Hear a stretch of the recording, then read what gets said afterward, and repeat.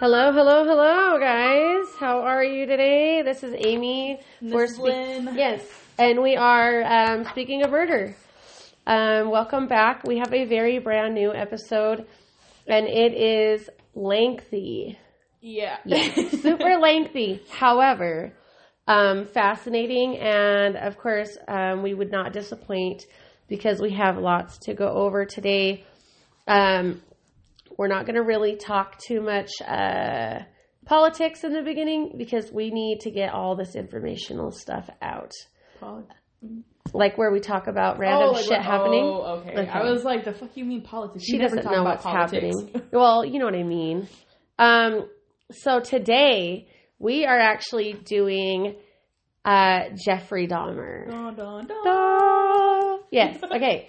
So Jeffrey Dahmer is obviously, if you don't know, then you've been living under a rock. For your whole life. Yeah. So his actual name is Jeffrey Lionel Dahmer, and he was born May 21st, 1960. And he died November 28th, 1994. So that's all I'm going to say whoever's whistling is going to get beat. There's a random child whistling with one of those stupid straws, and they know we're podcasting. They stop. Anyways, okay. Bullshit. So we're going to start with, backstories matter. Of course, like always. We always do a backstory, and this is no different. There's just a lot more to cover. So, but his backstory is really important, I think, don't you? Oh, yeah. Okay, so I'm going to be switching through a bunch of different sites. And we actually have some sound clips too. So Jeffrey Dahmer was born at the Evangelical Deaconess Hospital in Milwaukee, Wisconsin. Like I said, on May 21st, 1960. He was the first of two sons that were born. I'm already fucking up, guys. Born to Joyce Annette, Flint, and Lionel Herbert Dahmer. So Dahmer's mother worked as a teletype machine instructor, and his father was actually a student at Marquette University working towards a degree in chemistry, which is pretty fucking, ambitious. Oh, yeah. If you can go and be a chemist, fucking do that. You'd be making bank if you did. So his father was German and Welsh. I don't know what Welsh is, but whatever. His mom was Norwegian and Irish. So so here's the thing. And I listened to probably in my lifetime. Okay. Oh, that's cool. So I guess Welsh are people that live in Wales. But I listened to a ton of documentaries over the course of my life. When I first learned about Jeffrey Dahmer. So from a long time ago. But then I re-listened to a shit ton of them this week. And I literally was working 11-hour days, guys, because it's Christmas. And so I found out a lot more things in detail about his parents' relationship. So basically, Jeffrey Dahmer's mom stayed home when he was a little baby, and the dad was in college, but he was literally would drive a couple hours to this college, stay there for an 8-hour day. He was a full-time student, didn't have a job on the side or anything, and then come home after commuting. So he was literally home and coherent before he went to bed for maybe an hour a day. So he didn't have a lot of interaction with his family because he was trying to, do this. So, his mom was not the most put together mother. It's rumored, and I say rumored because literally if you watch the interview, that Stone Phillips does with his parents, he interviews them separately. But the mother says completely different shit than the father. Oh, yeah. And so, basically, they say he was deprived of attention as an infant. However, he was also well cared for. So I know that doesn't make sense, but it's he was the only child at first, obviously, because he was the oldest one. Mm-hmm. And they were both trying to just make a life for each other to live happier. But the mom is rumored to have postpartum depression. And so when he was an infant, like a little baby, obviously they took very good care of him. And then basically when his brother was born, it was a little bit different. So she started being like more distant, like basically leaving him to fend for himself most of the time. And take care of his brother instead of him? No. Well, yeah, basically. Basically, she was taking care of the little boy. Well, and she was not doing anything. She was very boisterous. And Jeffrey Dahmer's dad was very quiet, very reserved. And she was more like out there, and she would tell like outlandish stories, and she wanted the attention. And so she was like a complete opposite person, which is why they ended up divorcing in the end. But she was very greedy for pity. So she would like tell stories to get people to feel sorry for her. So she's an attention whore. Yeah, basically. Oh, you bitch. Don't do that. Okay. Anyways. And she started fights with her husband, like a lot, but would take it out to like the outside so that other people could hear what they were arguing about. Oh my God. Because she wanted that attention. She also started fights with all of the neighbors around them, just for basically no reason. Just to get the attention. Yeah. So when Jeffrey Dahmer was 4 years old, he had to have surgery for a double hernia. And what is weird is that his dad wrote a book called A Father's Story, Lionel Dahmer. And in that book, for some reason, he makes it sound like Jeffrey Dahmer changed once he had that surgery. But like, so Tyzeus had surgery for a hernia when he was 6 weeks old. And then he had a second surgery literally a few days later because he almost died because they fucked it up. Oh my God. But it didn't change him as a person or as a child, because they recover pretty quick from that normally. Mm-hmm. Because like a hernia is just a small tear in the, like basically the abdominal wall where the intestine will poke through. Right. And so it like basically closes it off. So it makes it hard for them to digest or have an appetite. It causes pain, that kind of stuff. So he was 4 years old and had two tears in his abdominal wall. But apparently, like, the dad is making it sound like he started being more withdrawn once he got the surgery. But I find that really strange because, like, how? He was 4. You know, that's pretty young. Yeah. He probably doesn't even remember it. I almost reached for the Sprite. That is not my drink. I don't want to touch that. So when Dahmer went to first grade, Joyce, which is his mom, started spending a lot of time in bed recovering from, quote, weakness. But so Lionel obviously was still gone in college. When he was home, like, his wife wanted attention, like, around the clock. Like, she would start being, like, get herself worked up into, like, an anxiety attack over, like, little tiny shit just to get attention from her husband. One time she attempted suicide from an overdose of Equinil pills, which she was addicted to. But at that time, the parents were not very devoted to Dahmer. That's when they started basically distancing themselves from him. But he was described by teachers and neighbors that he, being energetic and a very happy child. And then, like, apparently, like I said, the dad says that he started acting very strange after he had the double hernia surgery. And I guess it was right before he was 4. So he, like, Dahmer himself said that his early years of family life were very, they were full of extreme tension between his parents. He's seen them arguing, like, constantly. At elementary school, they found him to be very quiet and timid. And on his first grade report card, one teacher described him as a reserved child who she felt was neglected. Because, yeah. And so the teacher did say that the sense of neglect was from his mother's illness. And I guess it was, he was not very communicative, or she was not very communicative in grade school.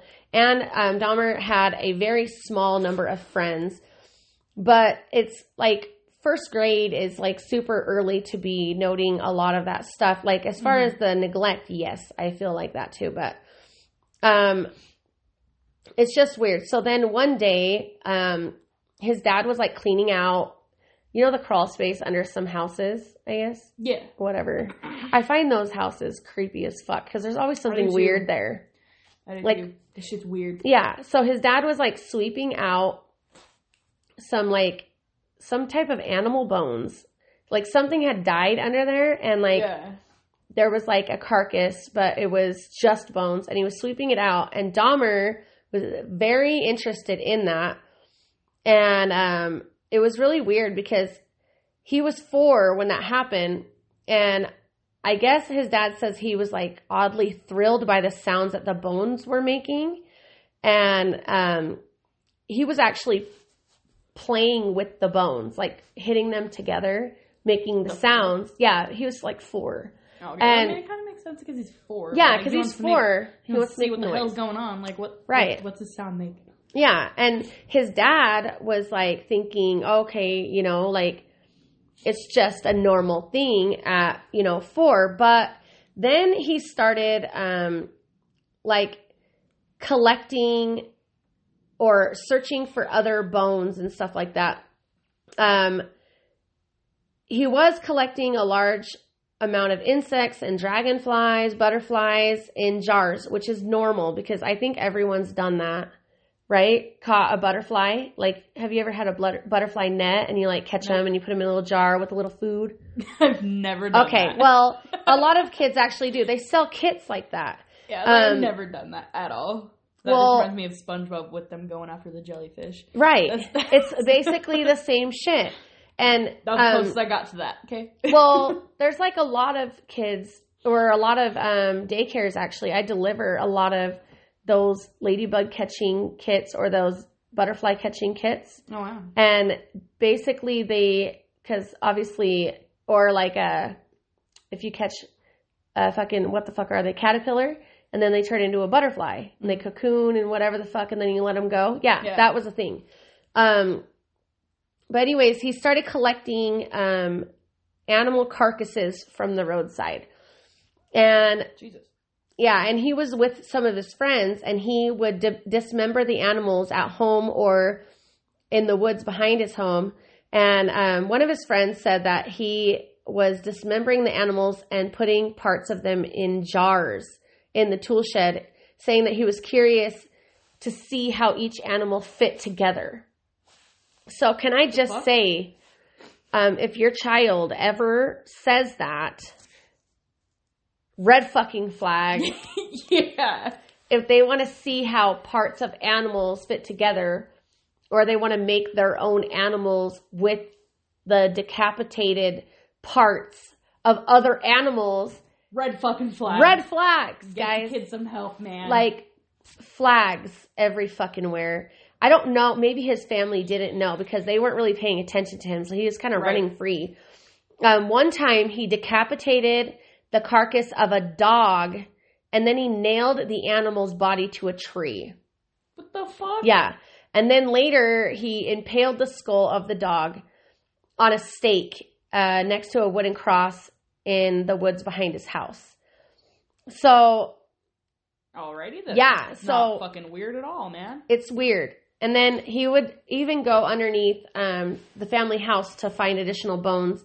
With live animals, he would explore the bodies to discover where the bones were located. So it's important to note that it wasn't like he wasn't killing animals to begin with. He was getting the ones that were already dead. Right, he was just getting their carcasses. Yeah. So he wasn't killing any animals.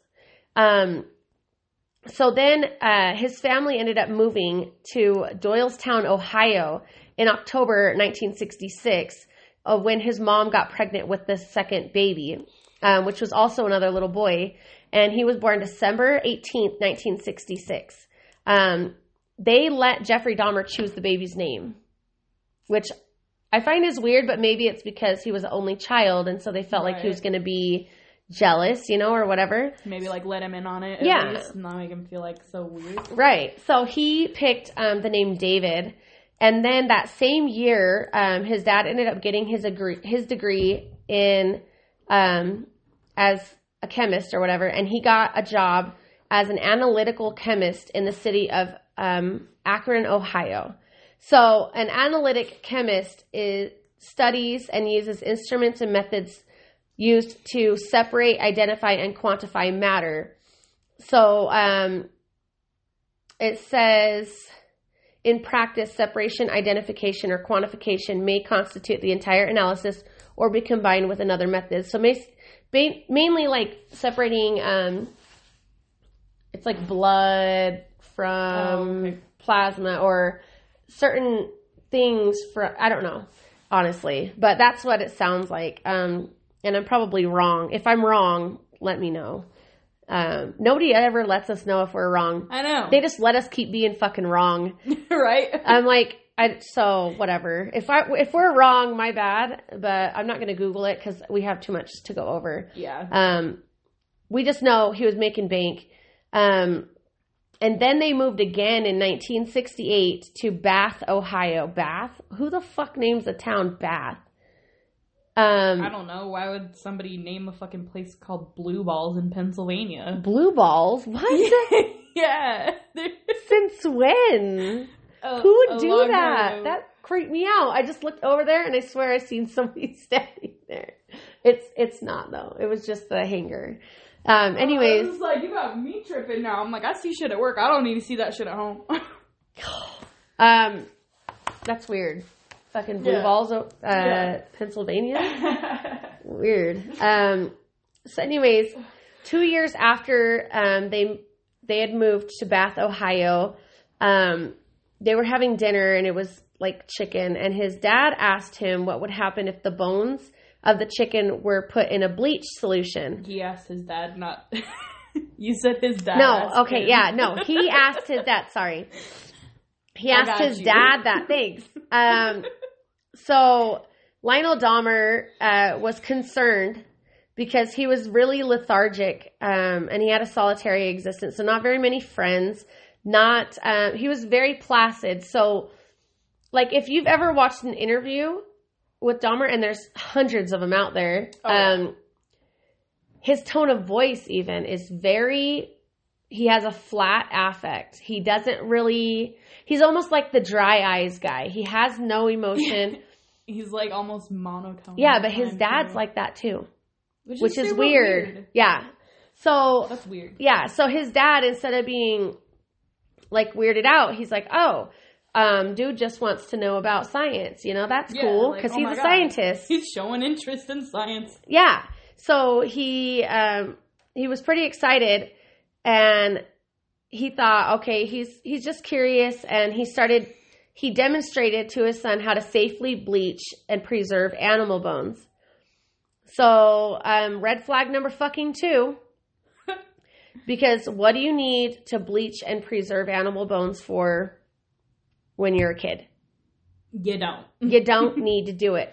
I would, he didn't say, hey, Dad, show me how to bleach and preserve. No, I feel like Lionel is fucking dumb because it would have red flagged me if, not exactly, but if your kid came up and said, hey, what happens if you put bleach on a chicken bone? Then you'd be like, oh, XYZ happens. You wouldn't fucking do a whole goddamn experiment and start teaching them how to do that. The fuck? Because, that's a little weird, especially when dude is antisocial. Mm-hmm.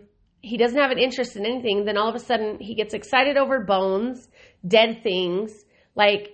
Come on, So, So anyways, when he was in his freshman year of high school, he went to Revere High School, but he was basically seen as an outcast, which of course we knew.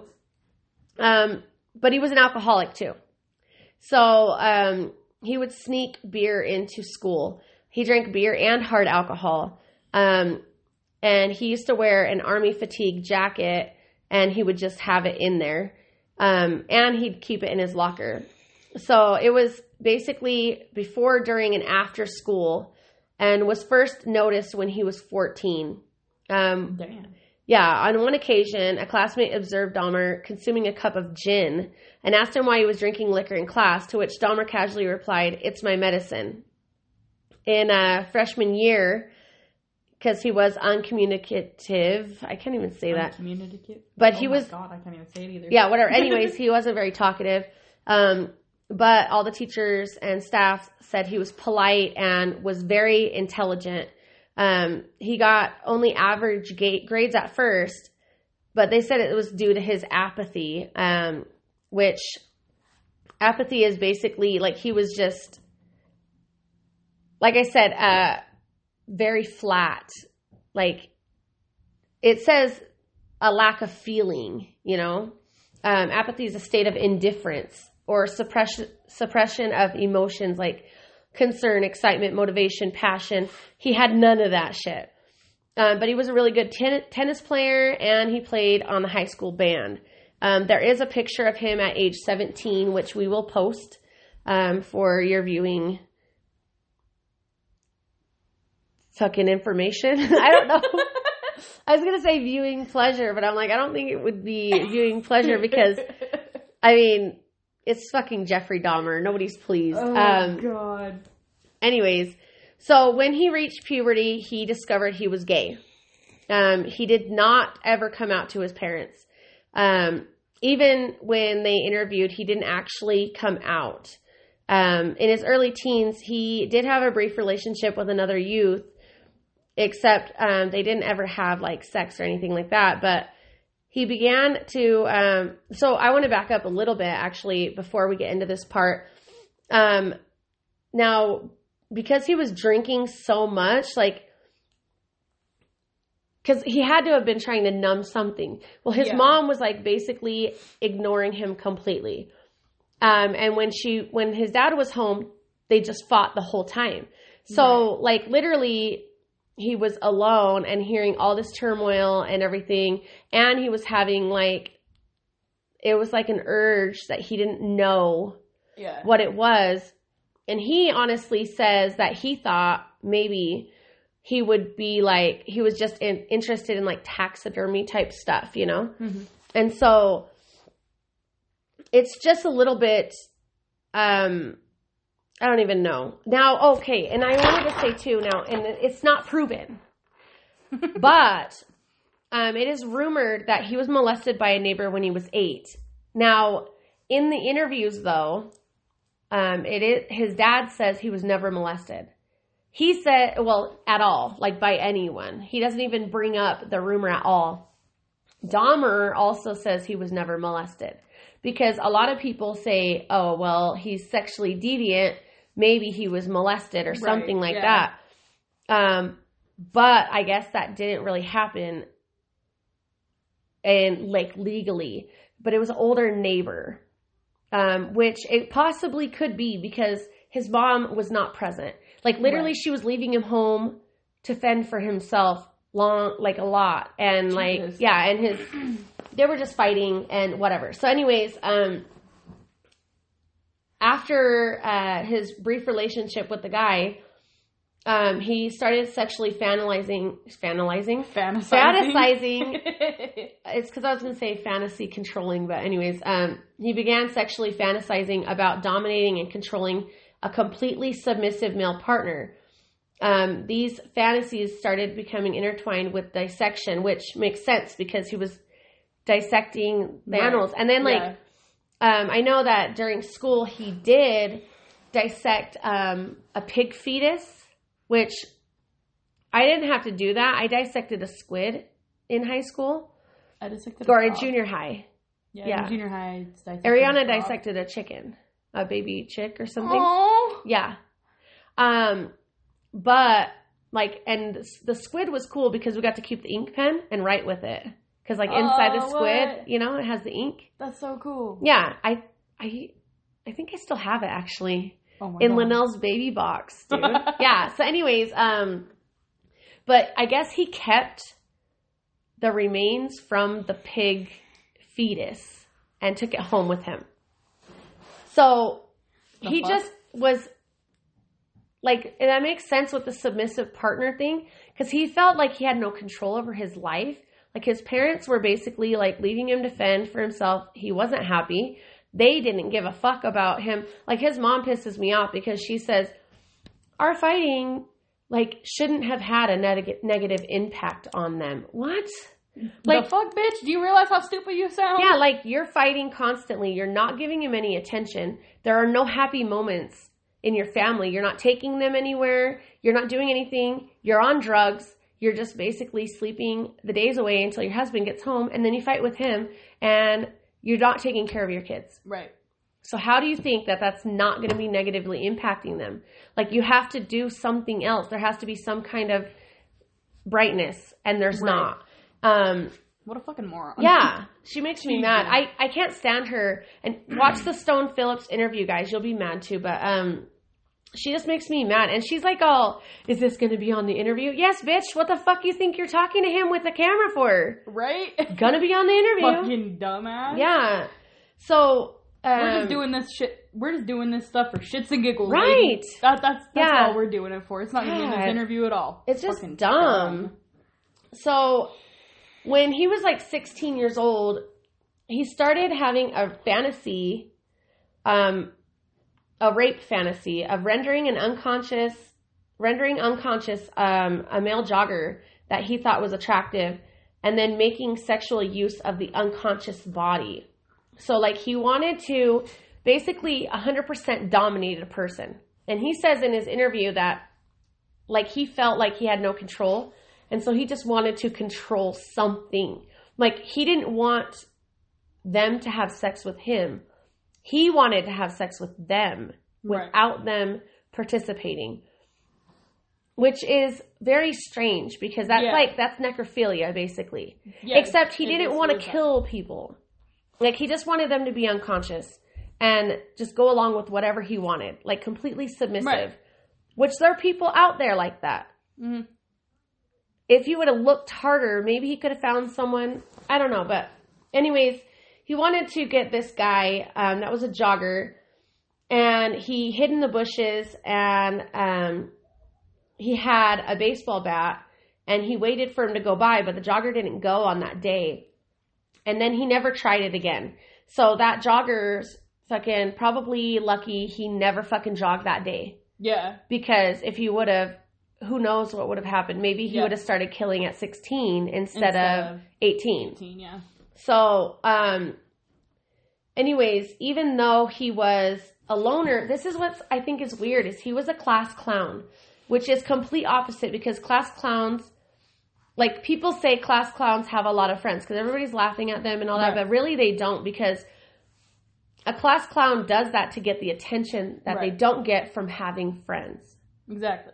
Because if you have a good, healthy childhood, you don't need to do pranks and stuff like that. You don't need to do those things because you're getting the human interaction. Exactly. So, and he was quiet. So then all of a sudden to be a class clown, that's completely against, you know. And then they started calling things like pranks. Oh, you pulled a Dahmer. Yeah. Because, like, he would fake, like a seizure, or, like, he had cerebral palsy or whatever. Like, he would knock over stuff at school and at stores. In 77, his grades started going down. But that was just, he was still drinking a lot, too. But he just started more and more going against having any kind of interaction with human beings, against the socialness. He was withdrawing more. And, of course, the drinking. So his parents, like, this is the thing that is kind of up in the air, because people are like, oh, well, she neglected him. But they cared enough to hire a private tutor for him. Right. Because they noticed his grades were failing, and so they wanted to help him. Dahmer says that his parents were good parents. Like, he was never abused by them or anything like that. And he had what he needed. But the fighting affected him a lot. And some kids, it just happens. They're more affected by things. And apparently he was one of those kids. And so the tutor didn't work. And then he started going to counseling sessions. Dahmer's parents started going to counseling sessions to resolve the personal differences and save their marriage. But the counseling did not work, and they divorced. So at first, they separated, like, in agreement. So basically, she was going to at one point, they started fighting to the point that his mom got, like, a restraining order against the dad, and the dad wasn't allowed to be at the house, and she was there with the 2 boys. Then she moved out of the house and took the younger boy and left Jeffrey Dahmer there at 17 in the house. By himself. What the fuck? Yeah, by himself, and his dad couldn't even be in the house, so he didn't come over or anything like that. And then it said, because she was awarded custody, obviously, and she moved with her family members, and then Dahmer turned 18, and then the court really couldn't do anything because he's 18. And so that's what's horrible. He graduated from high school, though. So, I mean, apparently something happened and he got his grades up. Right. And he was living alone in the family home. And his dad was living in a motel. His mom was all the way in Chippewa Falls, Wisconsin, and with his younger brother, David. So it was about 3 weeks, like I said, after graduation, and he killed his first victim. So, but nobody would know until the 90s. Right, because he confessed it. Yeah, because it was just an unsolved, or maybe, I mean, obviously he just disappeared. He was just gone. Yeah. And so, let me go to my other site now because I don't know if I want to do that. Let me find it. That's the same site. Okay, so, we don't want that. Okay, so right after he graduated, and he graduated June 1978. So almost 11 years later is when they found out about this murder. But he picked up a hitchhiker named Stephen Hicks and took him home to his parents' house, which obviously he lived alone at. He started getting the guy drunk. And then he tried to leave.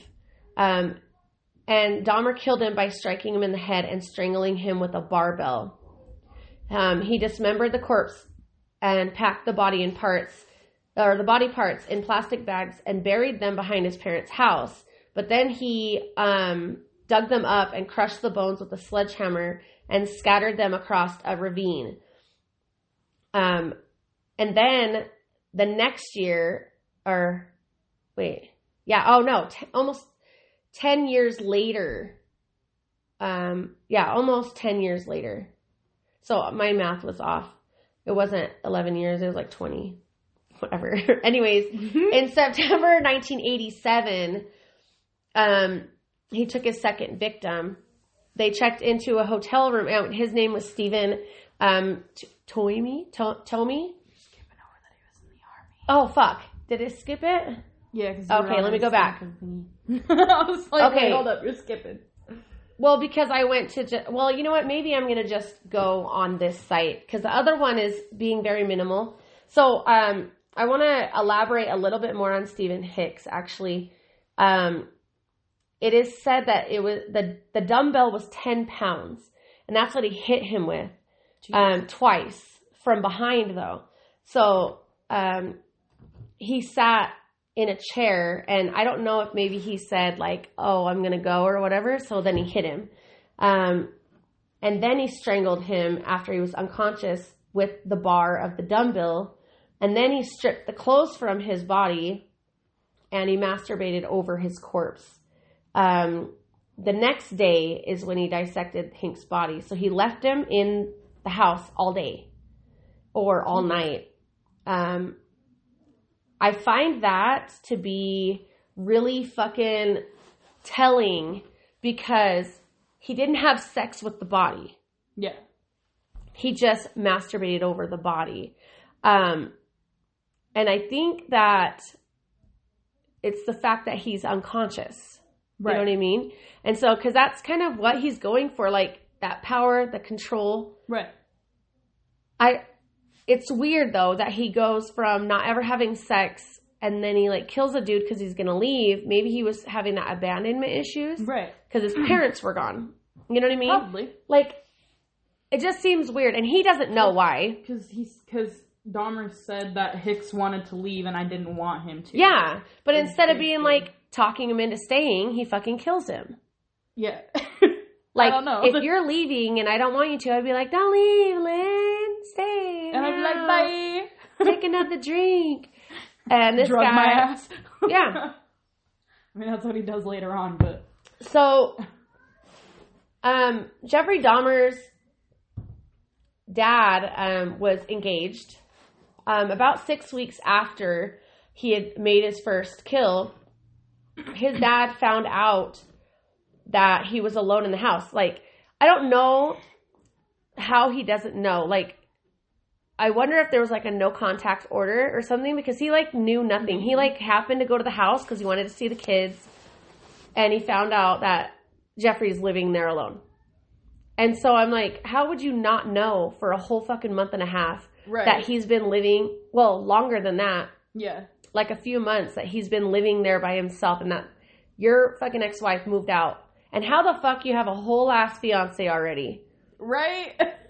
Unless you were seeing the bitch before you got divorced. Yeah, like that's pretty quick, isn't it? Don't you think? Let's go back and look at this fucking timeline here. So, 78. Yes. 78. And in still 78. Yeah, so 78. The same year that they got divorced, it was like literally in June, and then 6 weeks later. No, it was in May of 1978 because he graduated in May of 78. He graduated in June, I thought. No, he graduated in May of 78. Oh, okay. And then that's when his mom dipped out. And then... Yeah, so... June it was 18th summer. Yeah, June. Okay. And then 6 weeks later, so what, like August-ish? Yeah. So in August... August, right there. Yeah, oh, okay. What the fuck? In August... I don't know. I didn't even see that. Anyways, in August, dude has a whole fiance already. I mean, I don't think he's going to have a half of one. Unless he wants to dissect her like his son does. Well, you know he had fantasies. Yeah, I fucking remember. Yep. Okay. Yep, I saw it in the interview. Yeah, he said, his dad actually said that he had fantasies, but he never acted on them. And that makes a lot of sense because, well, it kind of does and it kind of doesn't, but it gives the argument of the nature. Right. It's not the nurture, it's the nature in this. Like, I mean, it's obviously not scientifically proven. It's not going to ever be because each person's brain is different. But for this argument on this case, where his dad the same shit, yeah, the same. Exactly. Like he doesn't say that it was with men though. That was the only difference, and we don't know. Maybe it was, and he just didn't want to say that. But he says on the Stone Phillips interview, he had fantasies about like doing the control thing, about like he doesn't say killing people, but like exactly, but basically the same shit Jeffrey Dahmer is doing, like not killing people, but like being in control, right? Wanting to kill people to be able to control them. Weird. That's like a whole, and his dad is quiet. Right. He has an unaffected affect fucking too. Weird. Yeah. Like watch the interview, guys, because it's insane. We're gonna post the link so you can just go to it because you need to watch. So anyways, okay, back on track now. So his dad finds out that he's living in this house by himself, and he told him, okay, you have to do something. So he tells him he's going to college. So he gets enrolled at Ohio State University to major in business. And but he's still drinking, mind you. Right, he's not stopping. He says he's trying to drink to drown out the urges by this point. So I'm wondering if that's what it started with the alcohol before. Maybe. Yeah, and so he, like, literally didn't do shit in college, like, at all, because of the alcohol abuse. He got failing grades, and the only course that he was actually successful at was riflery. What, riflery?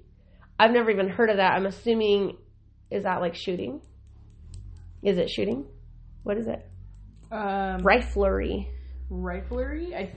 But he got a B minus.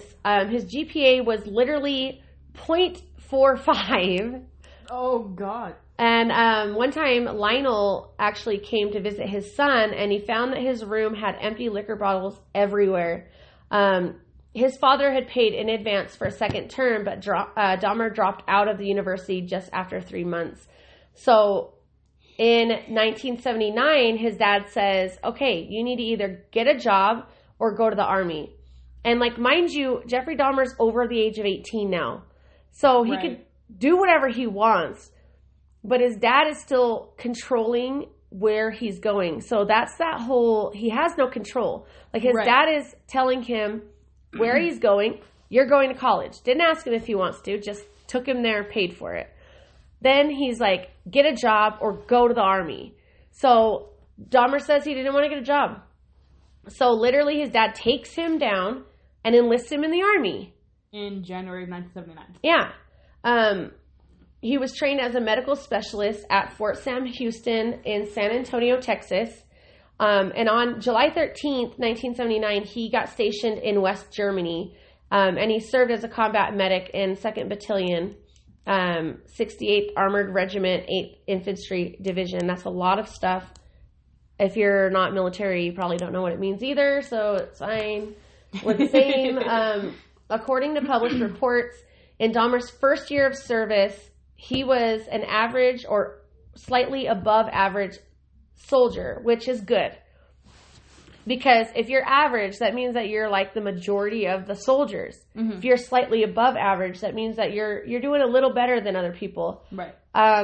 But he was raping people. Like, hide your kids, hide your wife, because they're raping everybody out here. In the army. In the army, though. The place where it's supposed to be the safest. Right. Except, like, I don't know much about rape in the army, but I guess it's a big thing. Anyways, so. Who the fuck is outside?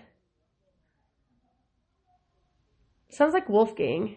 Fucking probably. Anyways, okay, moving on from that. So, 2 soldiers actually testified or wrote reports about being raped by Jeffrey Dahmer while in the army. One said that one said in 2010 that Dahmer had repeatedly raped him over a 17-month period while they were both stationed at Baumholder.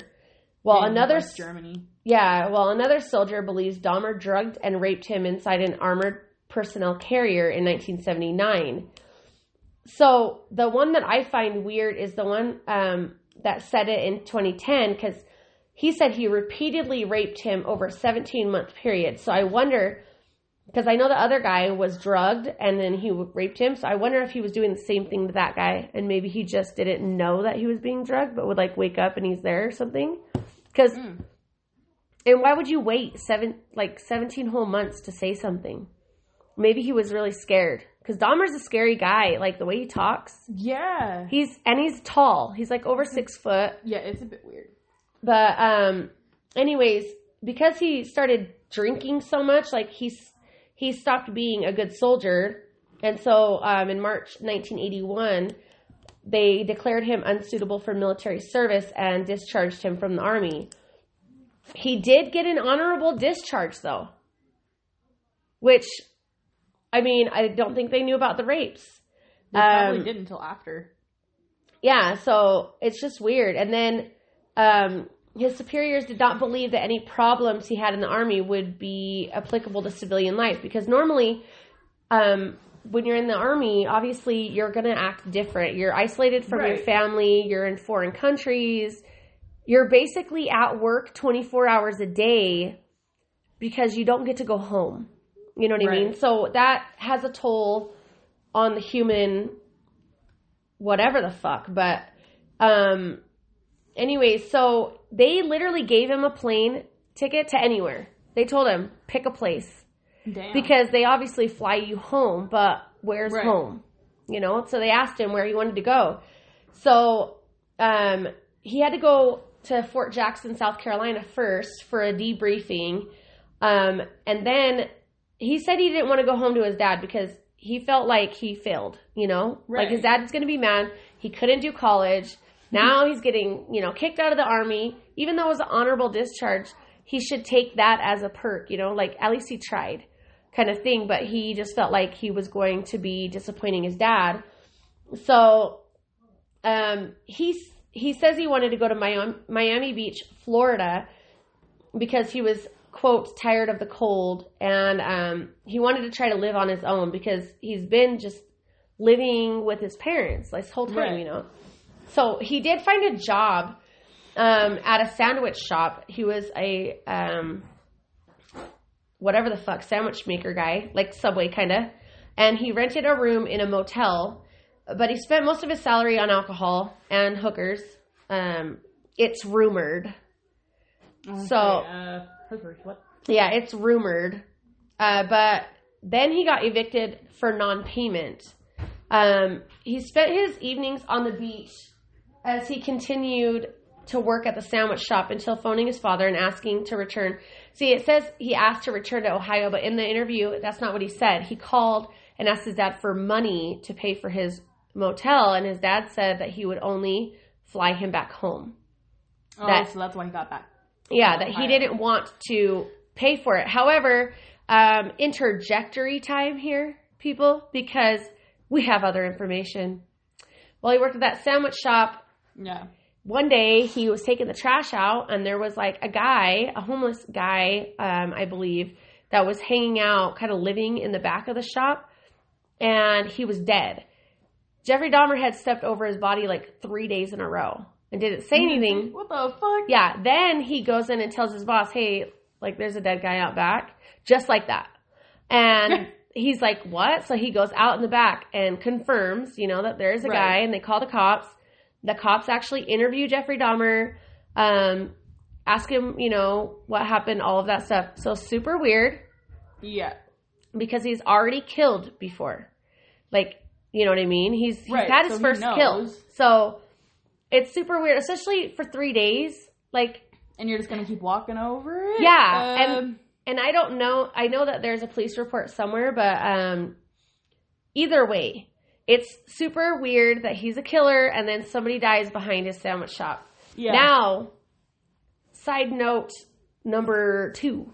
On that same exact timeline, literally while he was working at that sandwich shop, it was about, I think they said 20 miles from the mall where Adam Walsh disappeared. So, Dahmer is put in the same location where Adam Walsh disappeared, and they actually suspected him too, but it was, they have come to the conclusion that it wasn't him. However, there has been no arrest in the killing of Adam Walsh. But if nobody knows, Adam Walsh, you know John Walsh. John Walsh does the America's Most Wanted show. He started it because of his son. His son's head was found in a ravine. So they never found his body. So just his head was found. And he was 6 years old. I think he was 6 at the time. Yeah, I think he was 6. So super weird. But he goes back to Ohio, and he stays with his mom, and by this time it's his stepmother because they got married.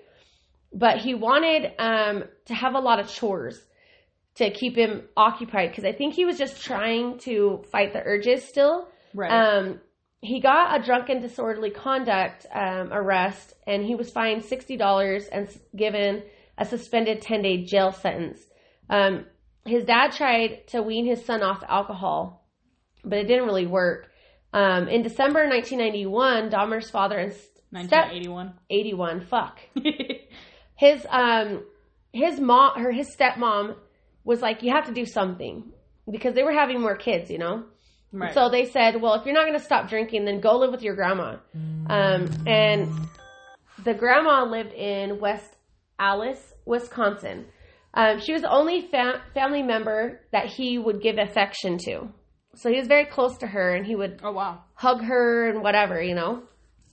So they hoped that she would influence him, you know, to do good and live responsible. They wanted him to obviously not drink. But so his living arrangements with his grandma were pretty good. Like, he went to church with her, took chores, of course, was trying to find work, obeyed most of the house rules, but he still kept drinking and smoking.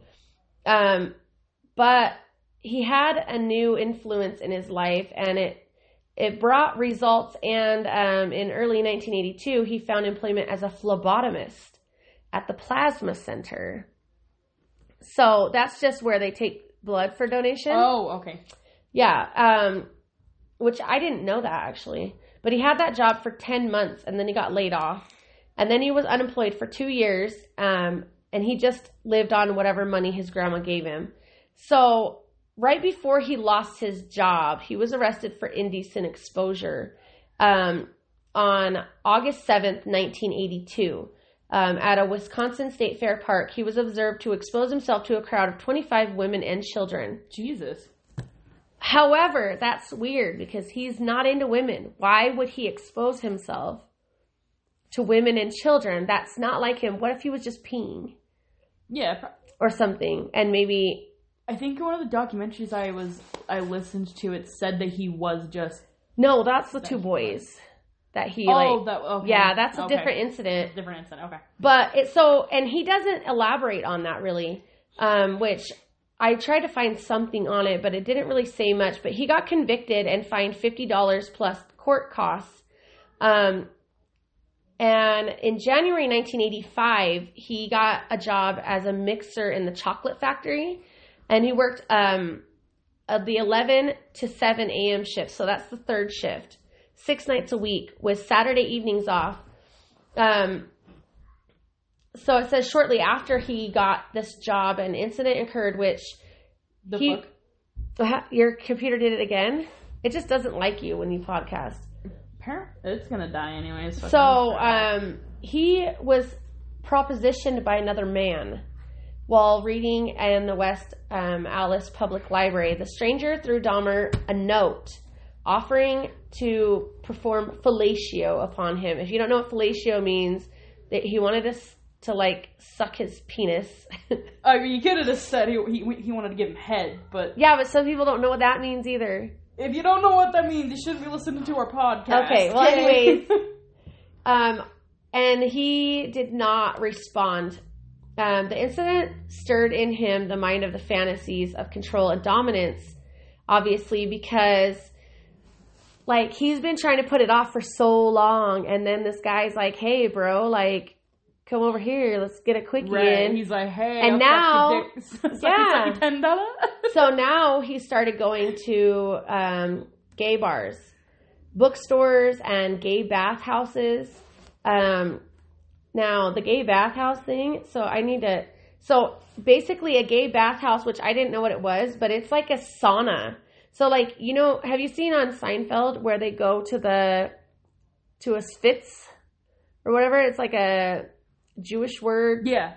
So it's basically like a sauna house. Like, they actually had places that were just saunas, and people would go in there and just sit in a fucking sauna. And it was called a bathhouse, or but they had ones that were only for men, because they were gay. So it was like a gay steam bath or a gay sauna. But in general, a gay bathhouse is used for having sex instead of just bathing. So like, they would go in there and supposedly be in this sauna, which is supposed to have very good healing properties for the body, but they would be banging each other.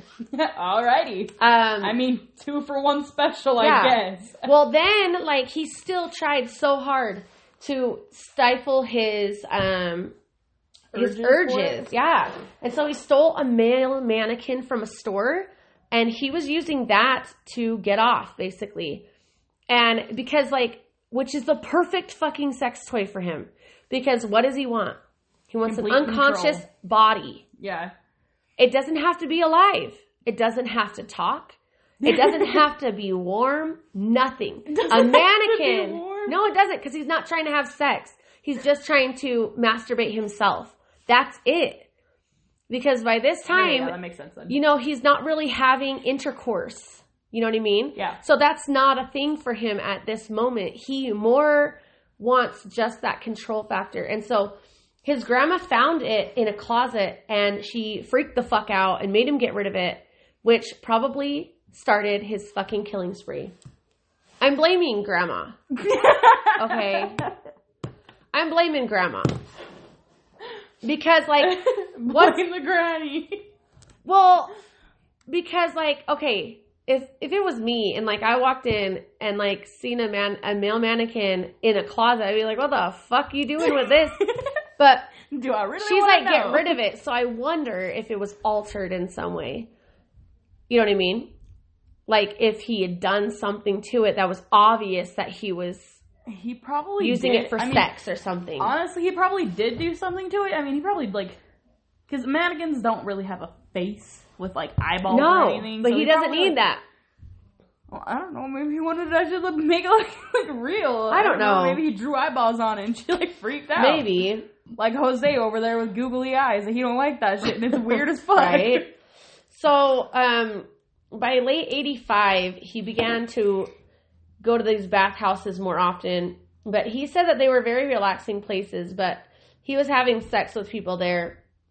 But he started getting frustrated because they would move. So after he got arrested with, like, from all of the murders or whatever, he said, and this is quote, "I trained myself to view people as objects of pleasure instead of as people. For this reason," and that's end quote, sorry. He started in 1986, he started giving sleeping pills to his partners. So he would make them a mixed drink, and because he was having a hard time sleeping. So the doctor gave him these sleeping pills, and he thought it was going to be like a gradual sleepy feeling. No, it would knock him the fuck out. Like, he'd take it, he's gone. So he's like, hey. So it's like melatonin if you give it to a kid. Worse. Because it's like, they don't have, there's no gradual period. So, like, basically he takes the pill, he's gone. That quick. Like, damn. He would take it on the couch and just be fucking knocked out. He said literally, like, not figuratively knocked out, like, literally knocked the fuck out. He was just gone. Like, would it make him be blacked out too? Yeah. No, he would just be sleeping. Like, it would knock him out. Literally knock, like, if you got hit in the face with a fucking rock. With the fucking rock. That's what would happen. Like, I'm meaning, like, he would still remember everything up until like, well, he would still remember everything, right? Yeah. He knew he took the pill, and then he would go to sleep, and that's it. And then wake up and whatever. So he started using that. So he would prescription drugs. Oh, okay. Because he's like, hey, like, I know it knocks them the fuck out. I'm gonna start lacing their drinks. So he did. So it was basically like, wham, bam, thank you, man. Yeah, and he would not fucking live. God, yes. He would not give them beer. He would drink beer, but make them a mixed drink. And, excuse me, so, he would lace their drinks, and then he would rape their unconscious bodies. But then, like, he didn't kill anybody. It was like 12 times that he's done that. Jesus. At the bathhouses. So they revoked his membership. Instead of them saying some shit to the police. Because they're like, get the fuck out. He's like, drugging and raping guys at this bathhouse. So he started doing it in hotel rooms. And then shortly after the membership of the bathhouse was revoked, Dahmer read a report in a newspaper regarding an upcoming funeral of an 18-year-old male. He thought of an idea of stealing the freshly, whatever the fuck that means. So basically stealing the corpse and taking it home. He did try to dig the coffin out of the ground. but it was hard, so he gave up. You skipped over that he read the newspaper. No, I just said that. He read a newspaper report regarding upcoming funeral of 18-year-old male. Oh. He thought of the idea of stealing the corpse and taking it home. I literally only heard you say that he thought of the idea of stealing it. Did you take his sleep drug? Fuck, I wish. I might be able to sleep and not I read that. I read it. Anyways, so in August 1986, Dahmer was arrested for masturbating in front of two 12-year-old boys as he stood close to Kinnickinnick River? Kinnickinnick? Wait, hold on. Kinnickinnick Yeah, River. Yeah, it's Kinnickinnick. Okay, whatever. That sounds just like you're having like a stutter or Kinnickinnick. Dahmer initially admitted the offense was again charged with indecent exposure. And then he quickly changed his story and claimed that he was just peeing, but he didn't know that those kids were right there. And so they changed the charge to disorderly conduct. And on March 10th, 1987, he was sentenced to 1 year probation with additional instructions to undergo counseling. Let's see. What does that say, actually? Because it says number 86. Oh, it's just whatever. Nothing. Okay, so on November 20th, 1987, Dahmer was still living with his grandma, and he came upon a 25-year-old man from Ontonagon. Ontonagon? Whatever, Michigan, yeah. I think is what it is. Yeah, probably. His name was Stephen Tomey, and he was at a bar, and he basically talked him into coming back to the Ambassador Hotel in Milwaukee, Wisconsin, where I can't even fucking talk right now, where he had a room for the evening. So Dahmer said he didn't have any intention of murdering him. He just wanted to drug and rape him while he was unconscious. But, so this is what's weird. So they go back to his hotel, and they're drinking, because he was already drinking. Apparently he drank a lot more. And he woke up, and he said that his arms were bruised, and his fists were bruised. And he says he does not remember what happened, but he must have killed him. Because Tomey was laying underneath him on the bed, and his chest was crushed in and black and blue with bruises. And blood was coming out of the corner of his mouth. He said he didn't have any memory of it, like I said. And later he said, quote, he could not believe that this had happened because he doesn't remember anything. So he got a big suitcase and he put the body in it and took it to his grandma's house. And his grandma was out of town. She was on vacation at the time. And he left the body there for a week. Jesus. He decided to cut the head, arms, and legs off the torso, and he filleted the bones, or filleted. Who the fuck is that? Oh, it's Jeff. Okay. Anyways, sorry guys, we hear people yelling outside of our house. Jeff. Yeah, his name is Jeff. Anyways, the filleted. Then filleted the bones. It says filleted. It's filleted. Okay, filleted the bones from the body before cutting the flesh into pieces small enough to handle. He then placed the flesh inside plastic garbage bags, and he wrapped the bones inside a sheet and pounded them into splinters with sledgehammer. The entire dismemberment process took him 2 hours. Jesus. Yeah, and then he disposed of all of his remains, excluding the severed head, in the trash. So he kept the head for 2 weeks in a blanket. After 2 weeks, he boiled the head in a mixture of Soilex, which is, I guess it's an alkaline-based industrial detergent, and bleach to try to retain the skull, because you know how his dad taught him how to do that, like a fucking retard? So yeah. Yeah, let me just teach my kid how to do this shit. Yeah, so he basically used it as a sex stimulant to masturbate. And eventually the skull was too brittle because of the bleaching process, so he pulverized and disposed of it. So then following that murder, Dahmer started to actually seek out victims who he encountered in or close to gay bars, and he would take them back to his grandma's house, and she was there. But she didn't see them, but he would drug them before or shortly after engaging in sexual activity with them. Once he rendered the victim unconscious with sleeping pills, he killed them by strangulation. So he stopped doing it just for the sex. He wanted to, like, keep them. So I need to play our clip now. And where it be? Where it be? Let me find it, guys. Let me find it. Because it's importante. No, not you. Not you. Importante instead of importante. Whatever the fuck it is, it's important. Okay. So this lady interviewed him, and this is what he said when he was looking for victims, or what his intentions were. And I feel like it's important for him to say it in his own words so you can tell like how he felt about it. I had these obsessive desires and thoughts wanting to control them, to I don't know how to put it, possess them permanently. And that's why you killed them. Right. Not because I was angry with them, not because I hated them, but because I wanted to keep them with me. And as my obsession grew, I was saving body parts such as skulls and skeletons. Jeffrey Dahmer is recalling his monstrous past. Almost 2 years ago, in this little apartment in Milwaukee, police discovered the grisly remnants of... Okay, I'm going to stop there. Inside the world of Or maybe not. So, I feel like it's important to understand his thing. So, he wanted to keep them. Right. Like, he wanted to possess them.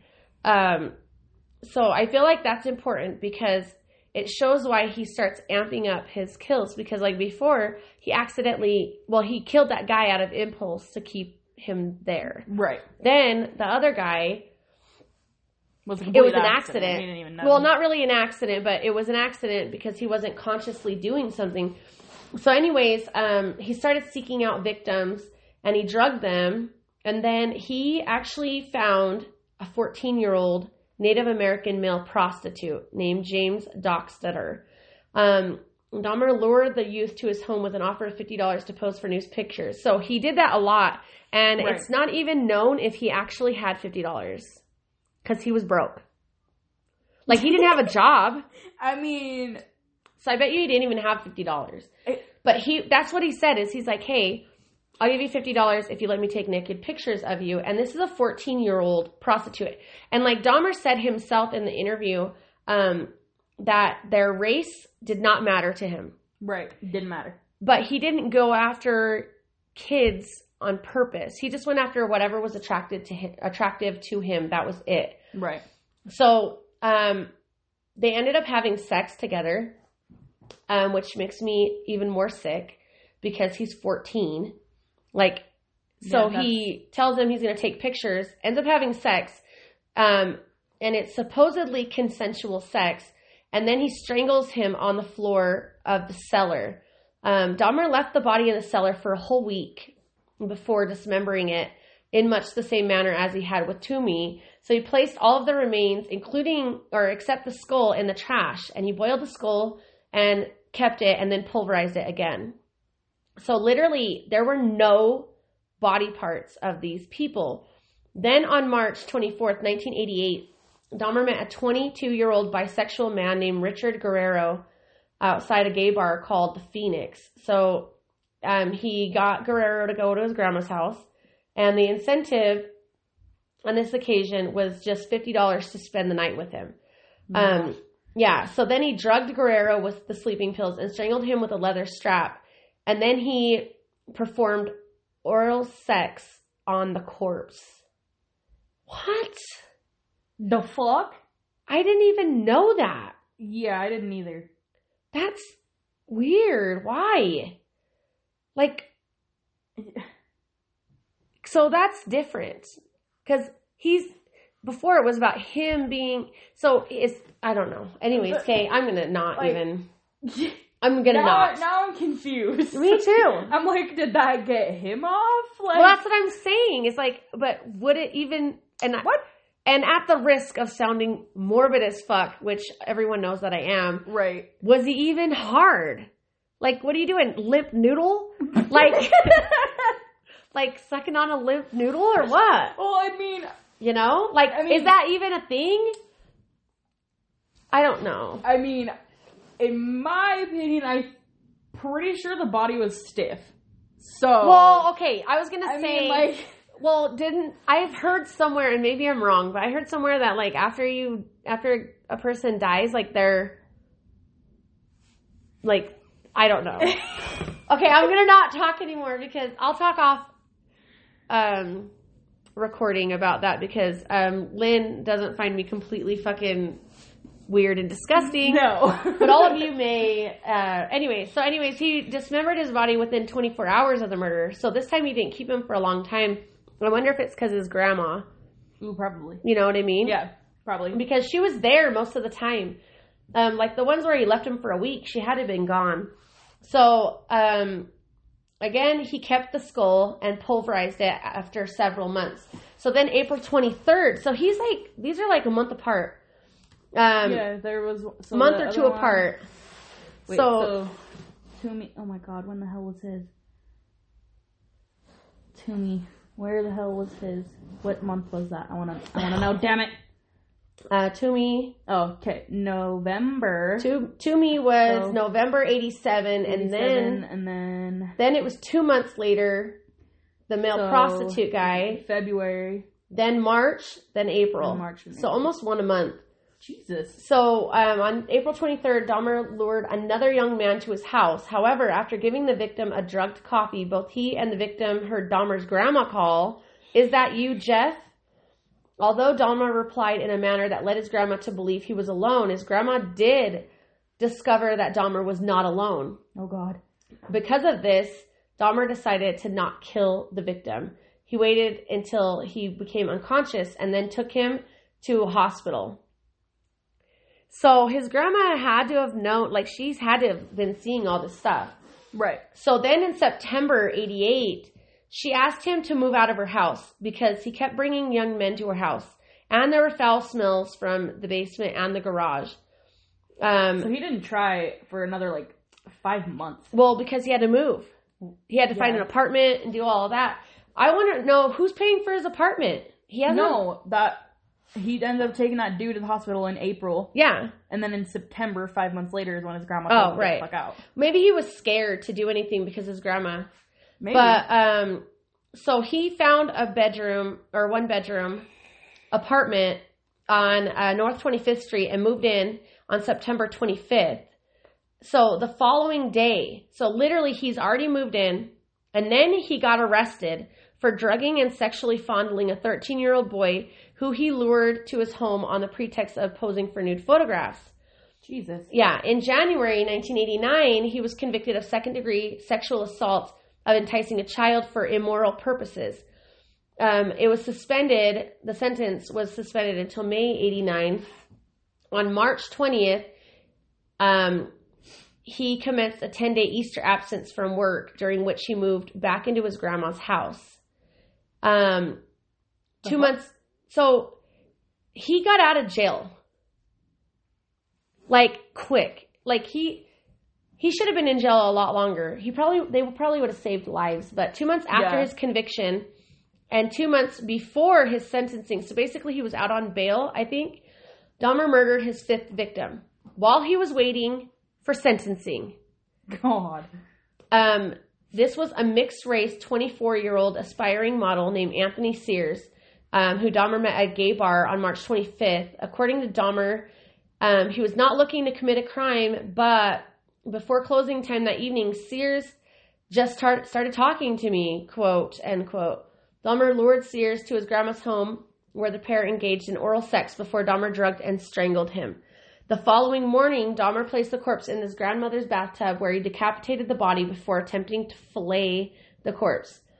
He then stripped the flesh from the body and pulverized the bones, which were again disposed of in the trash. He said that he found Sears exceptionally attractive, and Sears was the first victim from whom he permanently retained any body parts. He preserved Sears' head and genitalia in acetone and stored them in his work locker. What the fuck? Yeah, when he moved to a new address the following year, he took the remains there. On May 23rd, 1989, Dahmer was sentenced to 5 years probation and 1 year in the House of Correction with work release permitted in order to keep his job. Yes, I guess he had a job. He was also required... Oh, because he worked as a fucking chocolate person. Yeah. He also was required to register as a sex offender. 2 months... So, that's an underage kid. So, like, that's his second one. Second underage encounter. Oh, yeah. So then, 2 months before his scheduled release from the work camp, Dahmer was paroled from his sentence. His 5-year probation imposed began at that point. So basically, he got out of jail so fast. He moved back in temporarily to his grandma's before in May 1990, he moved into the Oxford Apartments, located North 25th Street in Milwaukee. Although located in a high-crime area, the apartment was close to his workplace. It was furnished and at $300 per month, inclusive of all bills except electricity. So it was a good apartment. But then he killed his sixth victim within a week of moving into that apartment. It was Raymond Smith. He was a 32-year-old prostitute who Dahmer lured to his apartment with the promise of $50 for sex. What's even $50? I don't know. It's always $50. That's why I was like, did he even have $50? No, because all the neighbors said that he never brought home groceries, ever. Like, they never seen him come home with any food. None. That's so fucking weird. The whole time he lived at the Oxford Apartments. So, Jesus. Yeah. So then he gave Smith a drink laced with 7 sleeping pills and manually strangled him. He probably didn't even need to do that. He probably would have just died because he overdosed. The following day, Dahmer purchased a Polaroid camera with which he took several pictures of Smith's body in suggestive positions before dismembering him in the bathroom. He boiled the legs, arms, and pelvis in a steel kettle with Soilex, which allowed him to then rinse the bones in his sink. He dissolved the remainder of Smith's skeleton, except the skull, in a container filled with acid. So he had like this, like not a small container, it was like one of those big ass barrels. And it was full of acid, and he would just put the stuff in there instead of taking them out and like burying them or throwing them away like he did. He started changing because he has his own place now, so nobody gives a fuck what he's doing, and he's able to do whatever. He started painting the skulls gray, and he started putting them next to the skull of the Anthony Sears, which is the guy that he thought was really hot. And it was on a black towel inside a metal filing cabinet. So the reason he painted them gray is because then it would make them look plastic.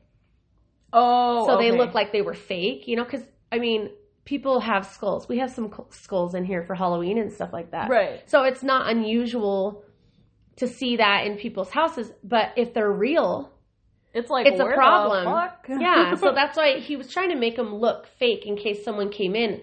He had no friends. Nobody's visiting this guy. Right. Like, so I don't know why he did that, but then a week after, he lured another young man to his apartment, but on this occasion, he accidentally drank the drink that Here's a taste of your own medicine. Yeah, he accidentally drank the drink. And when he woke up, he discovered that the victim stole several items of his clothing, $300, and a watch. And he never reported this incident to the police. Well, yeah. But he did tell his probation officer he was robbed. But I'm like, how dumb you gotta be that you drink your own drink? Like, you're trying to drug somebody, you drug your damn self? God. He's lucky he didn't die. Because, like, what if he would have OD'd or something? Well, then we wouldn't have had any more kills. Touche. Fucking idiot. I didn't even know about that. I didn't even hear that. In all the interviews, he never said that. It must be in the confession. It is. So on June 1990, Dahmer lured a 27-year-old acquaintance named Edward Smith to his apartment. He drugged and strangled Smith.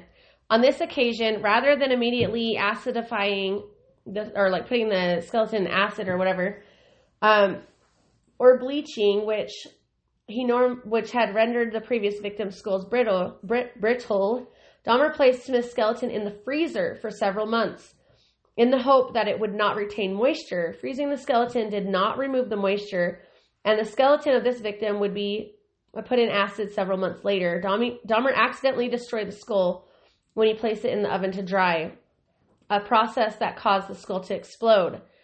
Dahmer himself was to later inform police that he felt rotten about Smith's murder because he was unable to keep any parts of the body. So basically it was worthless.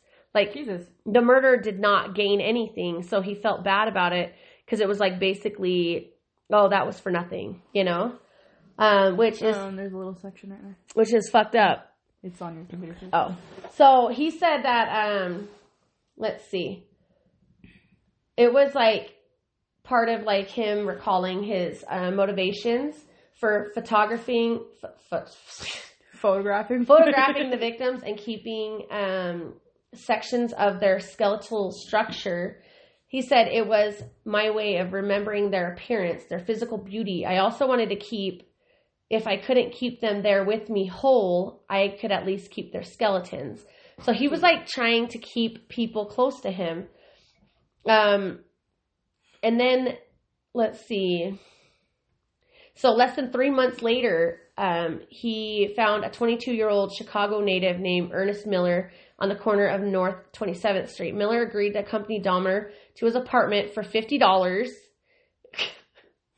Why? There's the $50. Why wouldn't it be $100? Like, why wouldn't he change it up a little?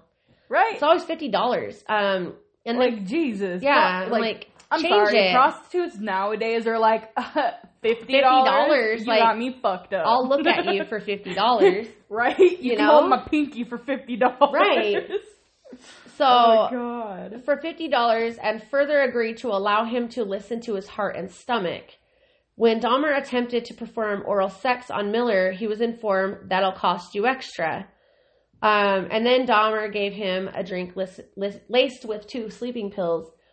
On this occasion, he only had 2 sleeping pills to give the victim. Therefore, he killed Miller by slashing his carotid artery with the same knife he used to dissect the victim's bodies. Jesus. Yeah, Miller bled to death within minutes. Dahmer then posed the nude body for various suggestive Polaroid photographs before placing the body in his bathtub for dismemberment.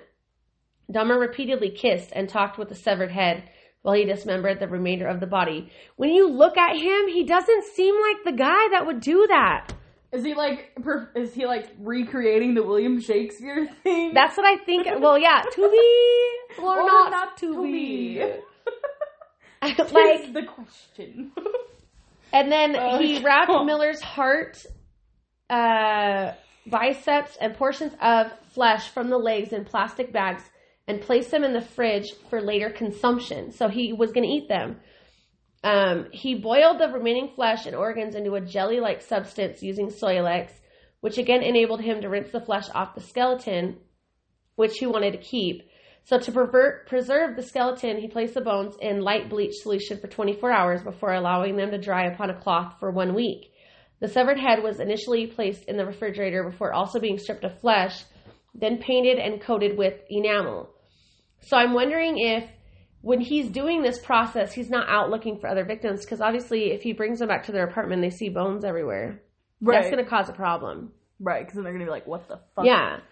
So then 3 weeks after the murder of Ernest Miller, on September 24th, Dahmer encountered 22-year-old man named David Thomas at the Grand Avenue Mall and persuaded him to return to his apartment for a few drinks, with additional money on offer if he would pose for photos. In his statement to the police after his arrest, Dahmer stated that after giving Thomas a drink with sedatives, he did not feel attracted to him, but was afraid to allow him to wake up in case he would be angry for having been drugged. Therefore, he strangled him and dismembered the body, intentionally retaining no parts whatsoever. He did photograph the dismemberment process and kept the photos, which later aided in Thomas's subsequent identification. I forgot something. When Dahmer lived in his grandma's house, though, there was this box, and his dad found it, and it had a lock on it. and he told him he wanted him to open it, and he said no, and he like started freaking the fuck out. And he said, then like, I'm going to go and open it myself. And he's like, okay, fine, I'll open it tomorrow. But it's because there was a head in there. Right, it was a fucking Sears head. Yeah. And it's because genitals. Because the fucking, the dad thought it was just like pornographic stuff. Like, right. Whatever, like nudie mags and stuff. And he didn't want it around his mom. And he was like, that's fucking gross, like blah, blah. So he did open it, and it was just nudie mags. But actually, Dahmer said, he's like, I was freaking out. He's like, I was like, he can't see that. Right. There was a whole fucking head in there. Exactly. So anyway, sorry, side note. But I find it funny that because he didn't find the guy fucking attractive, that he didn't keep anything, because he only kept things that he felt attracted to. But since he he got him to go back to the apartment, why did he even try if he didn't like him? Right, if he you know was what attractive I mean? in the yeah. Well, maybe it was just like opportunity. Yeah. Or something. I don't know. But anyways, so then he went about 5 months without killing anyone. But he would try to lure men to the apartment. He just wasn't able to. He also said he had anxiety and depression when he talked to his probation officer throughout 1990, with frequent references to his sexuality, his solitary lifestyle, and financial difficulties. On several occasions, he is also known to have harboring suicidal thoughts. So February 1991, Dahmer observed a 17-year-old named Curtis Strader standing at a bus stop near Marquette University. According to Dahmer, he lured Strader into his apartment with an offer of money for posing for nude photos, with the added incentive of sexual intercourse. Dahmer drugged and strangled Strader with a leather strap, then dismembered him, with Dahmer retaining the youth's skull, hands, and genitals, and photographing each stage of the dismembered process. Then less than 2 months later, on April 7th, Dahmer encountered a 19-year-old named Errol Lindsay walking to get a key cut. Lindsay was a straight male. Dahmer lured him to his apartment, where he drugged him, drilled a hole in his skull, and poured hydrochloric acid into it. According to Dahmer, Lindsay woke up after the experiment, which Dahmer had conceived in hope of inducing a permanent, unresistant, submissive state. And he said, quote, I have a headache. What time is it? In response to this, Dahmer again drugged Lindsay, then strangled him. He decapitated Lindsay and retained his skull. He then flayed Lindsay's body, placing the skin in a solution of cold water and salt for several weeks in the hopes of permanently retaining it. Reluctantly, Dahmer disposed of Lindsay's skin when he noted that it became too frayed and brittle. So the reason that he was doing that whole pouring shit in the skull is he was trying to make a zombie. Yeah. Like, he wanted people to be just do whatever he wanted, but not talk, not be coherent. He wanted a relationship of someone that was basically a deaf mute and had literally no objection to anything and didn't want to actually satisfy any needs of their own, just his. So, which that's fucked up to wake up to that. Like, God, you wake up and you got acid in your fucking brain. Jesus. So by this time, in 91, the residents of the Oxford apartments started complaining to the manager about the smells that were coming from apartment 213, in addition to the sounds of falling objects and occasional sound of a chainsaw. They did ask or talk to Dahmer in response to the complaints on several occasions. Although Dahmer initially excused the odors emanating from his apartment as being caused by his freezer was broken, he said his food got basically spoiled and that he would replace the fridge as soon as he could. On later occasions, he informed the manager that the reason for the odor was that several of his tropical fish had recently died, and he would take care of the matter. On the afternoon of May 26, 91, Dahmer encountered a 14-year-old named Conoric Synthasmone on Wisconsin Avenue. He approached the youth with an offer of money to accompany him to his apartment to pose for Polaroid pictures. That was a lot of P's. According to Dahmer, Conoric, the younger... Oh, yeah. So Dahmer molested that boy in 1988. Right. And this kid happens to be that boy's little fucking brother. Jesus Christ. Like, what are the chances? So he didn't know that, obviously. I mean, he found out after the fact, Yeah. I'm pretty sure. Well, he found out once he confessed. So initially, the kid didn't want to go. And then he changed his mind and decided to go. And the youth posed for 2 pictures in his underwear. And then Dahmer drugged him into unconsciousness and performed oral sex on him. On this occasion, Dahmer drilled a single hole into his skull, through which he injected hydrochloric acid into the frontal lobe. The frontal lobe is like the one... What does it do? Like it's like the one that controls impulse, I believe. I think so, yeah. So before he was unconscious, Dahmer led the boy into his bedroom, and there was a body of 31-year-old Tony Hughes, who Dahmer had killed 3 days earlier, naked on the floor.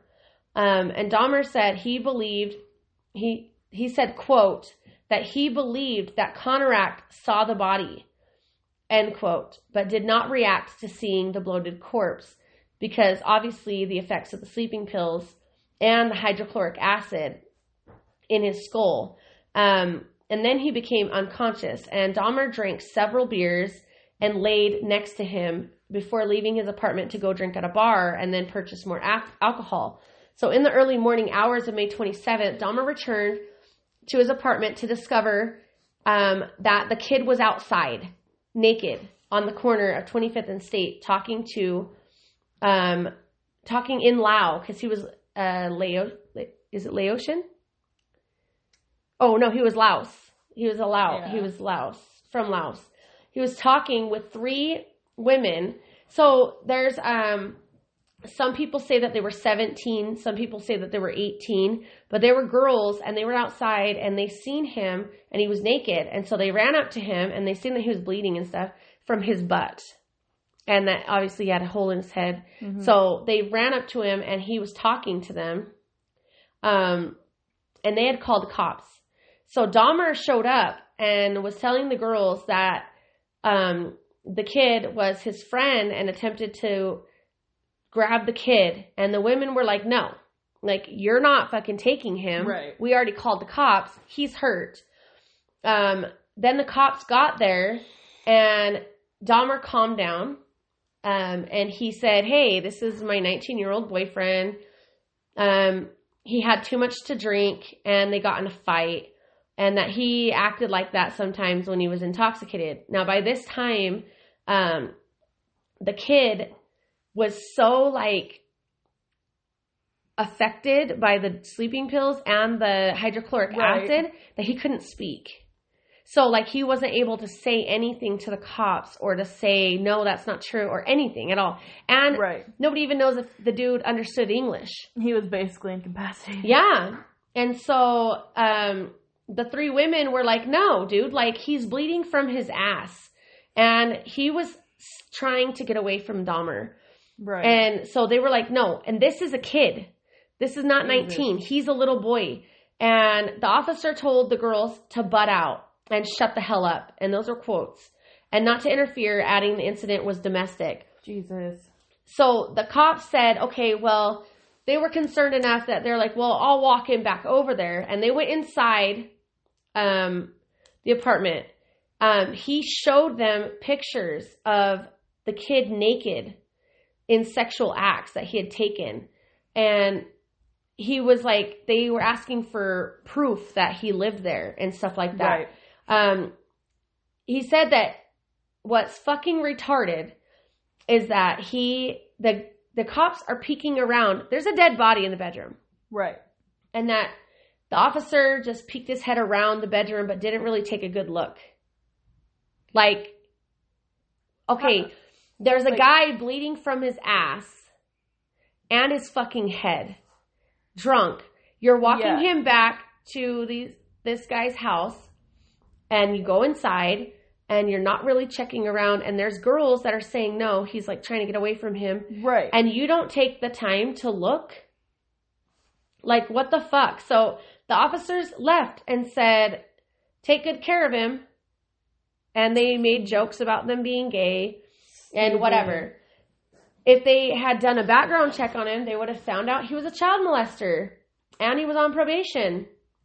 The cops left, and Dahmer again put hydrochloric acid into the kid's brain. On this second occasion, the injection killed him. The following day, May 28th, Dahmer took a day's leave from work and devoted himself to dismembering the bodies of Synthesmone and Hughes. He retained both victims' skulls. On June 30th, Dahmer went to Chicago, and he found a 20-year-old named Matt Turner at a bus station. And Turner accepted Dahmer's offer to travel to Milwaukee for a professional photo shoot. At Dahmer's apartment, he drugged, strangled, and dismembered Turner and placed his head and internal organs in separate plastic bags in the freezer. Turner was never reported missing. 5 days later, on July 5th, Dahmer lured a 23-year-old Jeremiah Winneberger from a Chicago bar to his apartment on the promise of spending the weekend with him. He drugged him and twice injected boiling water through the skull, sending him into a coma from which he died 2 days later. Jesus. Yeah. On July 15th, so he's like amped up. He's going fucking crazy. Yeah. Man. He encountered a 24-year-old Oliver Lacey at the corner of 27th and Kilbourne. Lacey agreed to Dahmer's ruse of posing for nude photographs and accompanied him to the apartment where the pair engaged in some sexual activity before he drugged Lacey. On this occasion, Dahmer intended to prolong the time he spent with Lacey while he was alive. After unsuccessfully attempting to render Lacey unconscious with chloroform, he phoned his workplace to request a day's absence, which they let him, and the next day he was suspended. After strangling Lacey, Dahmer had sex with the corpse before dismembering him. He placed Lacey's head and heart in the refrigerator and skeleton in the freezer. 4 days later, on July 19th, Dahmer received word that he was fired. Upon receipt of this news, Dahmer lured 25-year-old Joseph Bredehoff to his apartment. Bredehoff was strangled and left lying on Dahmer's bed covered with a sheet for 2 days. On July 21st, Dahmer removed these sheets to find the head was covered in maggots. Ew. So sick. And then he decapitated the body, cleaned the head, and placed it in the fridge. He later put the torso in acid along with those of 2 other victims killed within the previous month. What the fuck just happened? So on July 22nd, 1991, Dahmer went to 3 men with an offer of $100 this time for 3 guys to accompany him to his apartment to pose for news photos, drink beer, and just keep him company. One of them, which was 32-year-old Tracy Edwards, agreed to go. So he went to Dahmer's apartment and he noted a foul odor and several boxes of hydrochloric acid on the floor, which Dahmer used or claimed that he was using for cleaning bricks. After some minor conversation, Edwards responded to Dahmer's request to turn his head and view his tropical fish, where Dahmer placed a handcuff on his wrist and Edwards asked what's happening. Dahmer unsuccessfully attempted to cuff his wrists together and then told Edwards to accompany him to the bedroom to pose for the pictures. In the bedroom, though, Edwards noted nude male posters on the wall with a videotape of The Exorcist 3 was playing. That's fucking creepy. Right. And there was a 57-gallon drum in the corner, which a strong odor emanated, which was acid. Dahmer pulled out a knife and informed Edwards that he was going to take nude pictures of him. And in an attempt to, please Dahmer, Edwards unbuttoned his shirt. But what he said was that when they took him in the room, that he was trying to get out of the bedroom. And so he's like, oh, it's so hot in here. Let's go back in the living room, where the air conditioner is. Right. And, unbuttoned his shirt, trying to just be, teasing him, basically. And he said, if you take the handcuffs off and put the knife away, then you could take the pictures.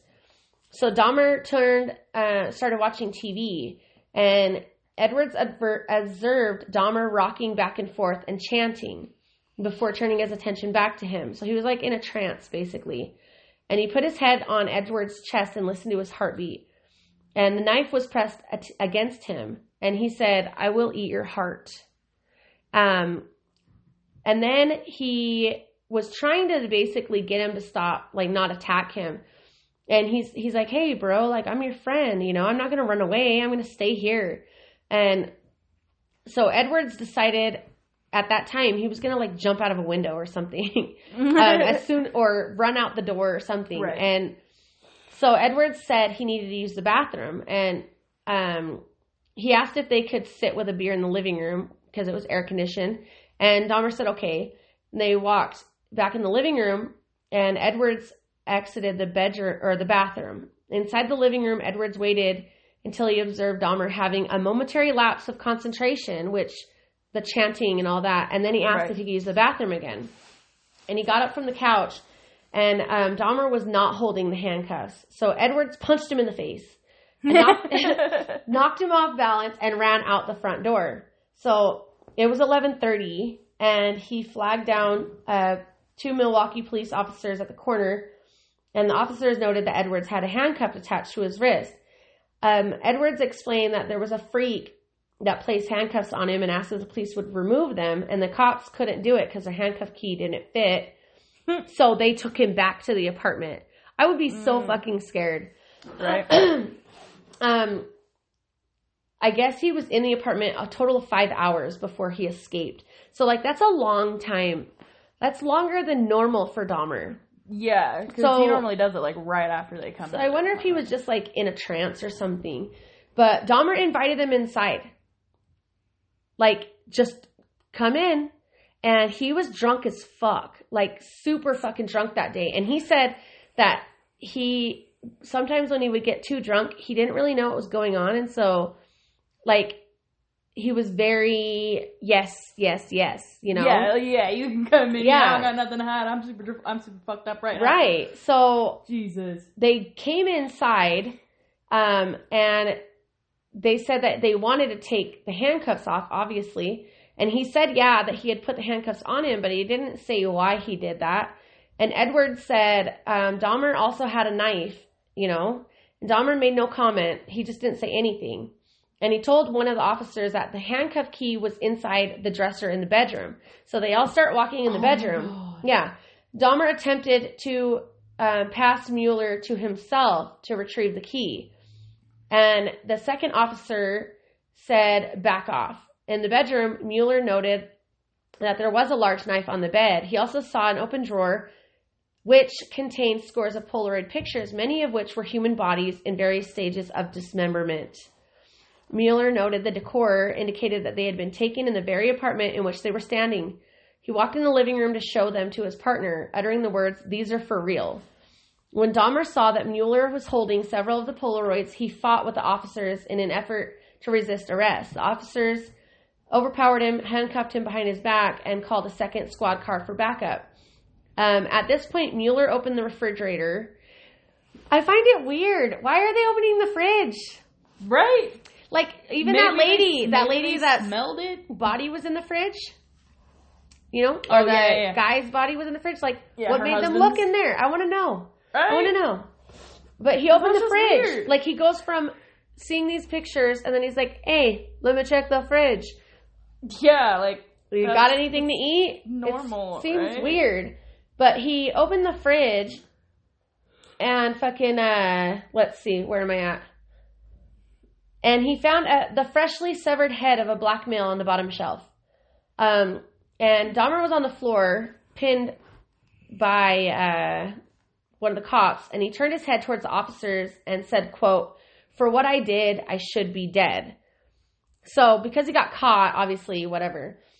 So, a more detailed search of the apartment conducted by the Criminal Investigation Bureau. So, they revealed a total of 4 severed heads in the kitchen, 7 skulls, some painted, some bleached. So severed heads means that there was skin attached, hair attached. And then there were skulls, some were that were painted, some that were bleached in his bedroom and inside a closet. And they discovered collected blood drippings on a tray at the bottom of his refrigerator, plus 2 human hearts. And a portion of arm muscle, which was the bicep, which he had eaten. Mm-hmm. And each were wrapped inside plastic bags upon the shelves. In Dahmer's freezer, the investigators discovered an entire torso plus a bag of human organs and flesh stuck to the ice at the bottom. They also found 2 entire skeletons, a pair of severed hands, 2 severed preserved penises, a mummified scalp, and in the 57-gallon drum, 3 further dismembered torsos dissolving in the acid solution. A total of 74 Polaroid pictures detailing dismemberment of Dahmer's victims were found in reference to the discovery of body parts and artifacts. The chief medical examiner stated it was more like dismantling someone's museum than an actual crime scene. Jesus. Yeah. So, obviously, he confessed. And I'm not going to go into the confession because we already talked about that all throughout this. Yeah. He was charged with 4 counts of first-degree murder on July 25th, 1991. By August 22nd, he had been charged with further 11 murders committed in the state of Wisconsin. On September 14th, investigators in Ohio, having uncovered hundreds of bone fragments in wooded area behind the address in which he had confessed to killing his first victim, formally identified 2 molars and vertebrae with x-ray records of Stephen Hicks. So it wasn't they found actual evidence that he was killed too. 3 days later, Dahmer was charged by authorities in Ohio with the murder of Stephen Hicks. What's weird is that they did not charge him with attempted murder of Tracy Edwards or the murder of Stephen Toomey. He was not charged with Toomey's murder because Milwaukee County District Attorney only brought charges where the murder could be proven beyond a reasonable doubt. And Dahmer had no memory of actually killing Toomey. Right. So, but that sucks for his family. There was a scheduled preliminary hearing, and Dahmer pled guilty but insane to 15 counts of murder. So his trial began January 30th, 1992. But by pleading guilty on January 13th, the charges brought against him, so it was 15 counts, first-degree murder. He waived his rights to trial, but to establish guilt. And then, let's see. I'm trying to read through this because we've already been talking forever. Let's see. He got charged with, where the hell was his... Oh, yeah. Wasn't it like, how much fucking years did he get? 900 and something. It was like 900 and something years. But anyways, while he was in prison, he did find Jesus. He became a born-again Christian. And then I guess he was a good person in there, which they always are. But in July 1994, a fellow inmate tried to kill him with a razor in a toothbrush, but it didn't work, and he wasn't seriously hurt. And then he already said he wanted to die, but he was on a work detail on November 28th, 1994, and there were 2 other inmates too, and they all left, and they were unsupervised in the showers. And at 8:10 in the morning, Dahmer was discovered on the floor of the bathrooms of the gym suffering from extreme head and facial wounds. There was also another guy that was beaten too. And so he was transported to the hospital, but Dahmer was dead an hour later. The other guy was beaten with the same instrument, and he died 2 days later. So he ended up getting what he deserved in the end. Yeah. You know? And killing 17 men, and I mean, it's pretty fucked up. Yeah. And he offers no excuses. He just says what he did and why he did it.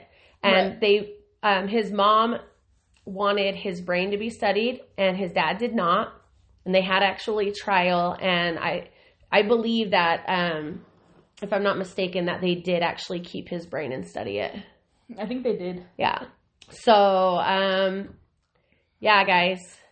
This was Dahmer. a long-ass one. It was long, but I told you, he killed a lot of people. 17 people's a lot.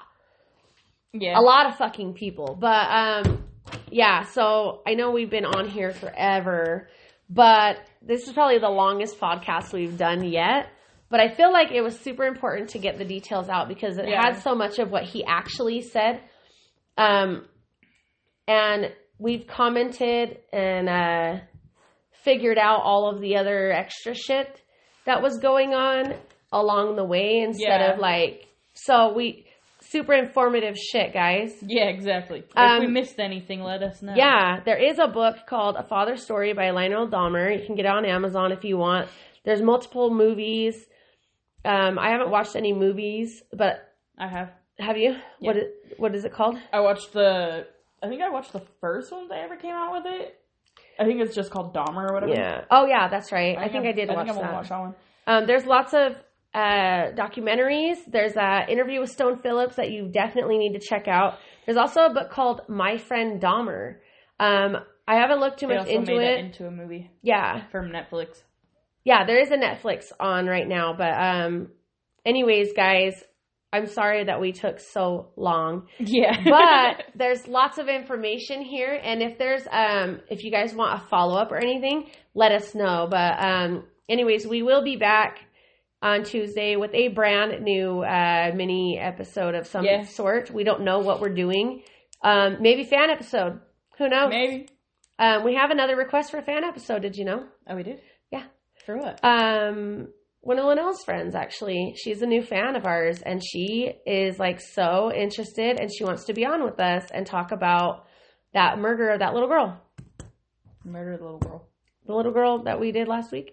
That we talked about her missing and whatever the fuck. She was on vacation. Oh. Anyways, because she has, like, a whole bunch of information about it, and so I'm like, whatever, I'm down. I'm down. So, anyways, guys, we're going to get out of here because it is late, 10 o'clock. And Lynn has work. I don't. Ha! Yeah, go fuck yourself. But, yeah. So, anyways, yeah, we'll talk to you guys on Tuesday. I hope you have a good work week. Mondays always suck, but I don't have to deal with it because I don't work. Like, yeah. But anyways, peace out, guys. This is Speaking of Murder. Bye, guys. I was like, are you going to say bye? Yeah.